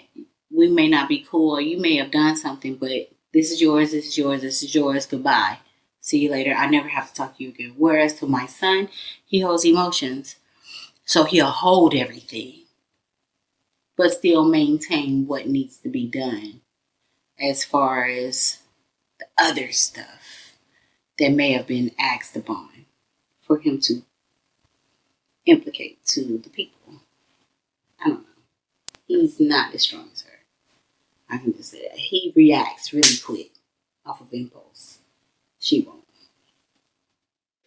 I'm going to say this. And this is leading back into like how I'm not sure we appreciate kids. Mm-hmm. Like, even if I don't tell them about my hurt necessarily, because I ain't dealt with it, I wear it. Mm-hmm. Like, for instance, because I'm mad at somebody else, the next room I enter gonna feel a little bit of that tension. Mm-hmm. Ain't got nothing to do with nobody in this next room. But because that was my past experience, I brought a little bit of that in here. Mm-hmm. And somebody gonna deal with that. My fuse is shorter than it would have been if I had not experienced what I just experienced. Yeah. Emerson got a quote about a towel that I'm not gonna use because I'm gonna stay with your glass house scenario. To live in a glass house, I don't know if it's fair to say I can walk around naked and close a window and nobody can see me. Mm-hmm. Yeah. Like, it's a glass house. Like the fact that I close one blind or try to do one drape or it's a glass. Like, I got to change the scene. I got to change me. I got to change the individual because, like, I bleed. Yeah. Yeah. Get out the glass house. I am like, irregardless of the facade, and this is the issue with faking. Like, irregardless of the facade that I am going to put on, like, when somebody poke me the wrong or right way, you're gonna see me. There's a reaction.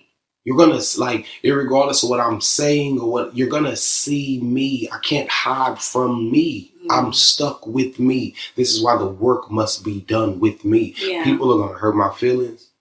People ain't gonna advocate for me. People gonna leave me alone to deal with my stuff and somebody else. I got to learn how to accept it and be okay with not being okay. Yeah.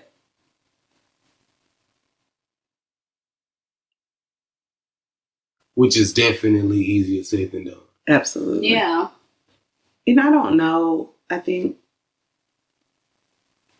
even as we talk about like emotional intelligence, I don't necessarily, your children specifically know what you mean by that. But to listen to a young man who can be cussed out and yelled at and can hug you and be like, I love you anyway. Yeah.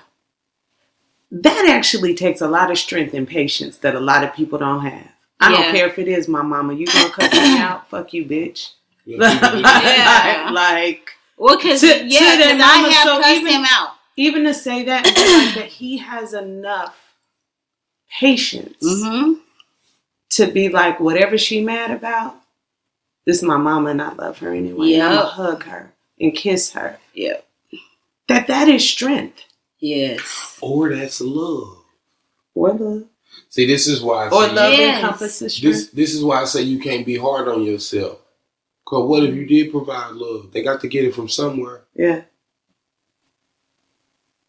Like his ability to a black man to love, like as it relates to like a real situation I'm really going through. This really happened to me. I'm a love anyway. Like people ask me, is love enough? Yeah, it really is. This is why I think it starts on the inside. Yeah. Now love is really enough. It is. If we really do it. We lust, we like, we get infatuated. But like if you really like unconditionally, no, love is enough. Yeah. Mm-hmm. It is, definitely. But I'm giving you a boyfriend. One day. When I do, you guys just hugging. Love always. Just hugging. We're gonna love on you. All of that. But no, I'm gonna give me a boyfriend. I've already thought about it. One day. I gotta like him. That's okay. Everybody ain't worthy of. No, you got to like you. That's what it is. Oh, I gotta like me. You got to like you. Yeah. One of my favorite questions to ask my clients is where their self-esteem is on a scale of like 1 to 10. And I think mine is like a 4. I was just gonna say that 3 and 4 is the answer that I tend to get the most. And this is irregardless of age, millennial, generation Y, generation X, like ethnicity. A lot ethnicity, white, black, girl, boy, like. And you know what? People have tremendously low self-esteem. And you know what? And the thing about that is like when I hear what people be mad about with me, I'm like, man, I need to step my game up, because if they feel that way about me, I need to really look in the mirror, because it's always good stuff that they're mad about. It's not like I've done something bad. It's always when they are complaining about something, it's always something that in my mind I wish I had, but I guess I do have it and I don't acknowledge it within myself. You know what I'm saying? Mm-hmm. I have one of my classmates, she's now a doctor, and she posted something on Facebook and she let it known to the world that I'm the reason that she is the woman that she is today. Mm-hmm. And I'm like, well, damn, I need to get me together. Yeah. If she's the woman that she is today because of me, she was adopted, she has 6 kids, she's married, but she is a doctor. And she said because of how I treated her in junior high and high school, she is who she is today. And I was like, I'm kicking myself and hitting myself in the back and then, upside the head, because I'm like, damn, this is what I think of me. And there's so many people out here that have so much more than I do, or are at the level that I desire to be at. But I've set a whole impact on their lives. Mm-hmm. Why do I feel like I'm a 4? When I'm getting told that I am beautiful, why do I take that all the time as game? Because I got it for you. Mm-hmm. So for me, I'm like, I never thought that I was ugly, but I've never felt like I was good enough. So, at some point I tend to settle, or maybe not strive to be where I should be. Because when at some point I do lay down and be like, damn, you had that opportunity, you didn't even take it. And I just did it. Slow down on the green light. Slowed down at the green light. I saw the yellow within the green, or something. Mm-hmm. I had the opportunity, and I just you know, or I wanted the fast way out, or I always thought about something that was said to me in my past, like, you know, from my mom, you know, that would make me be like, oh no, and not take the time to do the work to get to the level that I needed to be at. You know? You got to talk to yourself better. I do. You got to have better self-talk. I would contend that you probably talk to yourself as negatively or more negatively than others. And that's just not healthy. Again, the world gonna take us through some stuff. So anyway, we ain't got to help them out. You know, that's just not healthy. I would say probably start with like some positive affirmations. I have mine in my notes that I read every morning. It actually go off when my alarm go off to tell me to go to my notes and read them. Oh, good. And it's cool. It's helpful because it's like you look at it as a cup, and the world is about to take from your cup as soon as you wake up. Kids need to be dressed, alarm going off, you late, gas need to be in the car, it's cold, you wasn't prepared, it's Houston. Like it's a lot going on. The world about to take from your cup. So like you need to make sure that you fill it up with some positivity intentionally. Intentionally. Because here goes traffic that you weren't prepared for. Here goes the boss that had her own bad day that she's going to give you that energy. Like, it's life. In closing. Speaking out loud. No, just thank you. Thank you for sharing. Thank you for... I don't know how much of a... but yeah. She's doing it. She's you just did it. So I'm calling out exactly what he just said, and that you just did it. Like you were about to talk down about yourself. And I want to say this: if nothing else, and if nobody hears this, and if this show never airs, this was at least therapeutic for you. Yeah. Like this was at least healthy for you to be able to tell your story your way. For you to be able to have some like pieces and piece it together in a way that, dang, this is why this kind of happened. This may be why I feel like this. This may be why my son feel like this. This is probably why this happened to me, or whatever. Like your ability to just tell it and get it out and vent. Sometimes you don't need advice. Sometimes you don't need nobody to tell you what to do. Right. Sometimes I just need a listening ear. I need a shoulder to lean on. I need a shoulder to cry on, and I'm done. And just to be fair to the process. And to be kind to yourself. That sounds so... No. She reads a lot of self-help. It does sound very self-helpy. She reads a lot of self-help. Be kind to yourself. No, but seriously. And TED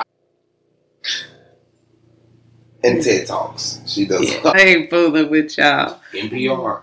I think it's radio at the National Public Radio. I don't know why he friend. He know he listen to National NPR. Public. I do not. Oh, NPR. I've gotten into your car and NPR has been on, and not just when I've been the last one in it. NPR is a California thing. No, it isn't. National Public Radio. She's from California. I know. Like when you're from California, you say, I'm from California, and I listen to NPR. Hello. The other day I was listening to NPR and I heard this story. And you wear what? And you wear Vans. You wear Vans. Yes. Definitely. Birkenstocks. And Chucks. And you wear Chucks. Yes. And you wear Chucks. You ain't lying. And you wear Chucks. You say I'm from California. You wear Vans and Chucks. And we have a different relationship with Mexican food. NPR. Yes. Mexican food is like water. We have that. And we don't mind traffic. Y'all are tripping. And yes. Like y'all don't even know real traffic. Yeah, like I'm like, that's one of the things we better at everybody else in. I'm like, dude, you can live here and live right down the street and still make it you will make it a whole hour later. Yeah, on that note, we love y'all.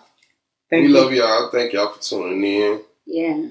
Thank you for listening. Go to therapy. Go to therapy. Please. We especially love the ones that made it this far. Yeah. Like, we love. Don't tell the other folks. We know they ain't listening. Speak out loud. My friend said it took me 2 months to listen to a whole episode. Yeah. I've been trying to tell people you gotta listen in your car. You know, I need to because I am like, It's all love. But no, we love you guys. I love you. I love you too. I love you. We're gonna work on her. I think we should give her a hug. Go to therapy and let us know what y'all think of the episode. Remember to rate us and like us and leave a comment and let us know what you think. And until next time, y'all be good.